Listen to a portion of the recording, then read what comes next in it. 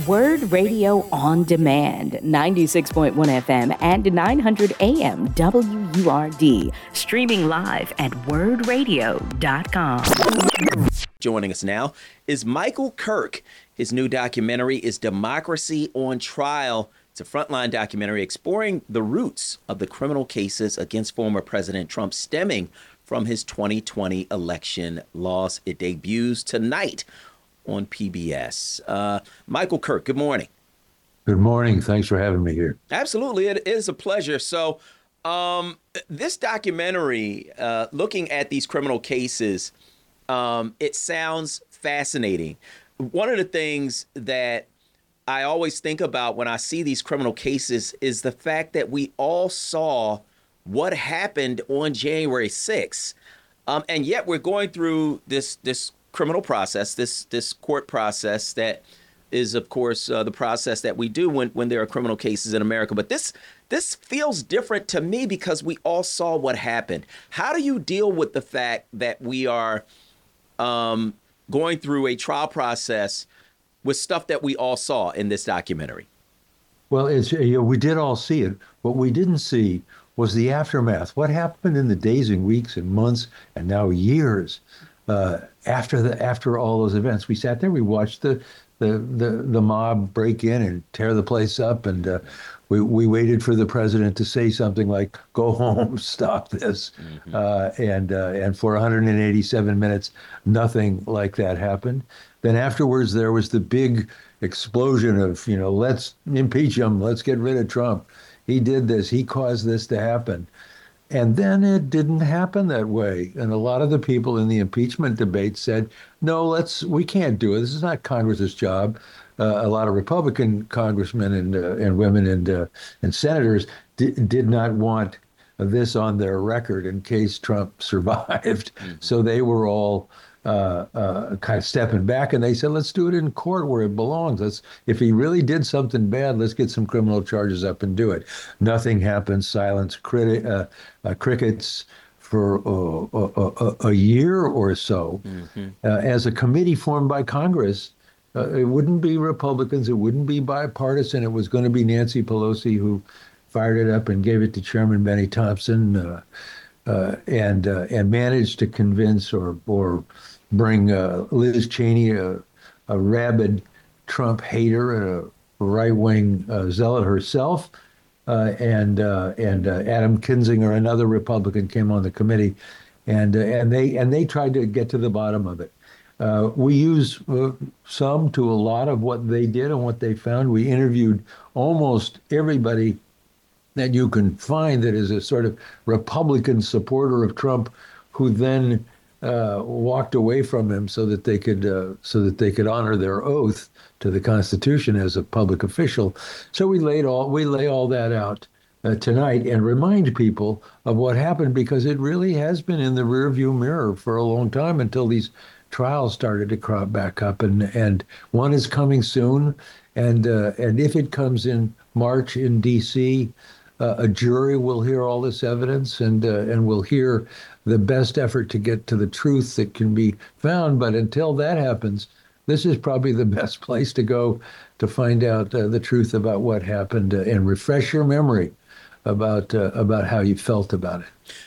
One of the things that's interesting to me with these trials is that the congressional hearings that took place were almost like a trial, where you had witnesses, you had evidence, you had documents, you had people giving depositions, and I mean thousands of hours of evidence and pages of evidence, that we've seen.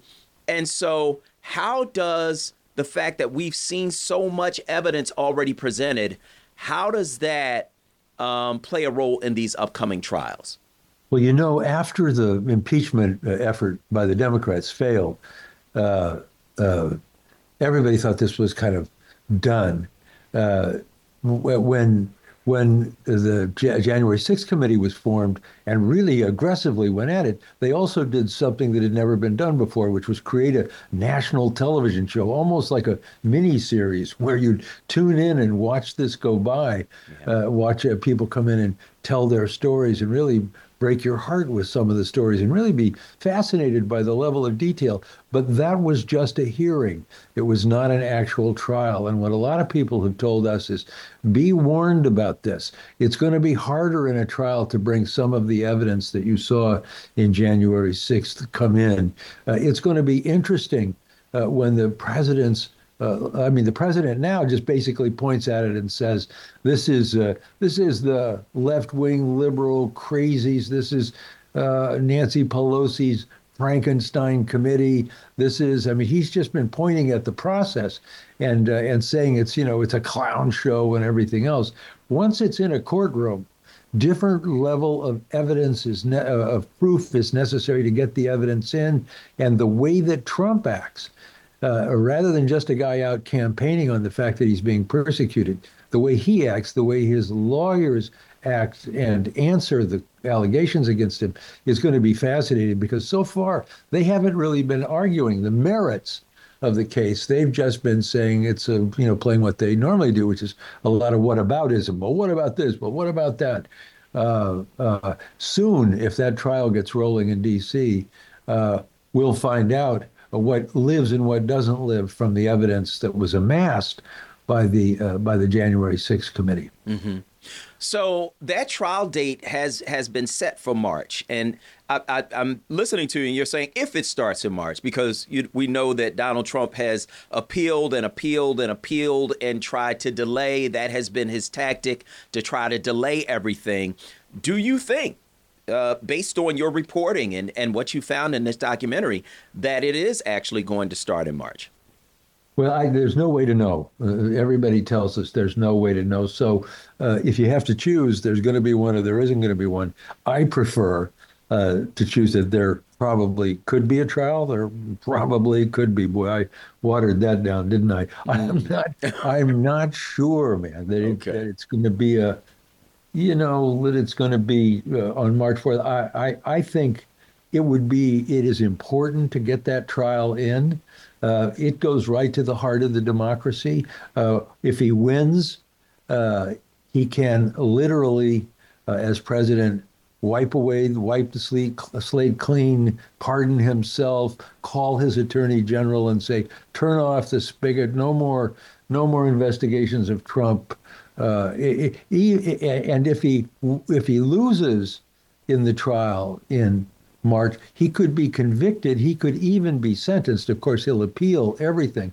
But it is conceivable that you could have a man convicted of a felony who is, or felonies, who is elected president of the United States by a group of Americans who've decided it doesn't matter what happens at that trial. So, is it going to be a trial? Seems possible. I don't know that I would say probable yet. A lot of people are very hopeful that maybe it'll get going. There's another case in New York run by Prosecutor Bragg, which could get going even a little faster. I mean, it seems to be like a race to get to trial, because Trump is using the trials to campaign from. Mm-hmm. That should be fascinating too, especially in Washington, where he'll have a jury watching his efforts every single day if the trial is happening. Mm-hmm. So it could be, it might be, and if it is, it will be so historic. People tell us in the film that it will be the trial of the century. A lot of people thought O.J. was the trial of the century, but this is another major statement that the democracy and the tools of the democracy are making. If they bring him to trial and they find him guilty, and even if they acquit him, the impact on the democracy should be alarming and something to worry about. So it's, I think, important to pay attention right now at the beginning of the political season, and pay attention to March 4th on the expectation that it could happen, and if it does happen, history is going to be being made again and again and again every day. It's already been made. No president has ever been charged with a crime, and now he's been charged, and now the question will be, can a president be convicted of a crime? Mm. We're talking with Michael Kirk. He is a filmmaker. His new Frontline documentary is called Democracy on Trial. It premieres tonight on PBS and streaming on YouTube and PBS.org. So, it's amazing to me because you just brought up one of the loopholes that Trump and his team have kind of taken advantage of to this point, which is that there's nothing to say that you get convicted of a crime, you can still be president. You can still run for president. You can still be elected. There's nothing in the Constitution about that. Do you deal with the fact that there are no rules against that in your documentary, that the founders apparently just didn't imagine that there would be some criminal or accused criminal who could win the presidency? Well, people tell us in the film, people, sort of legal experts, it's not a film really that's filled with legal theory, but it is there, and his defense is there, and an attorney who defended him in the Robert Ray, who defended him in his impeachment, one of his impeachment trials in front of the Senate, makes the arguments on behalf of Trump and Trump's attorneys and the findings that are had. But the fact is, it has never been. It's a kind of novel idea to arrest a president and then charge him, which is what Jack Smith did, based on evidence generated and more, but based largely on evidence generated by the January 6th committee. So the story is well known. The charge is kind of novel. It's a unique charge. And Trump's response is, wait a minute, when you're president, you can say anything. You can do anything. You have immunity from even criminal acts, because sometimes a president, they say, has to commit a crime. He has to order somebody to be murdered, with a drone or however. Presidents have immunity, they say. And the president, just like any American, has First Amendment rights. In other words, free speech. He can say anything. And he can encourage and, in fact, insist that Mike Pence, throw over the electors and throw out the vote of the people. So their argument is Trump can say whatever he wants. That was not a crime, and there's lots of evidence of things he said, lots of lies he told, and they say that's his freedom, that's his First Amendment rights as a citizen. And as a president, he can say and do anything he wants. So that's the argument they will make, and it will be up to the jury to decide based on what evidence they hear. And there's lots of evidence both ways on this, based on what they hear and what they think. And in a way, how Trump acts in that trial, even though that's not about a specific law. But, juries are human beings. And if it goes kind of south like it did in New York last week, from Trump's defense point of view, it's going to be fascinating to watch. Yeah. Well, it went way south in New York to the tune of $83.3 million. Well, I'll say that's plenty south. Yeah, it is. So I mean, we are really looking forward to seeing this documentary.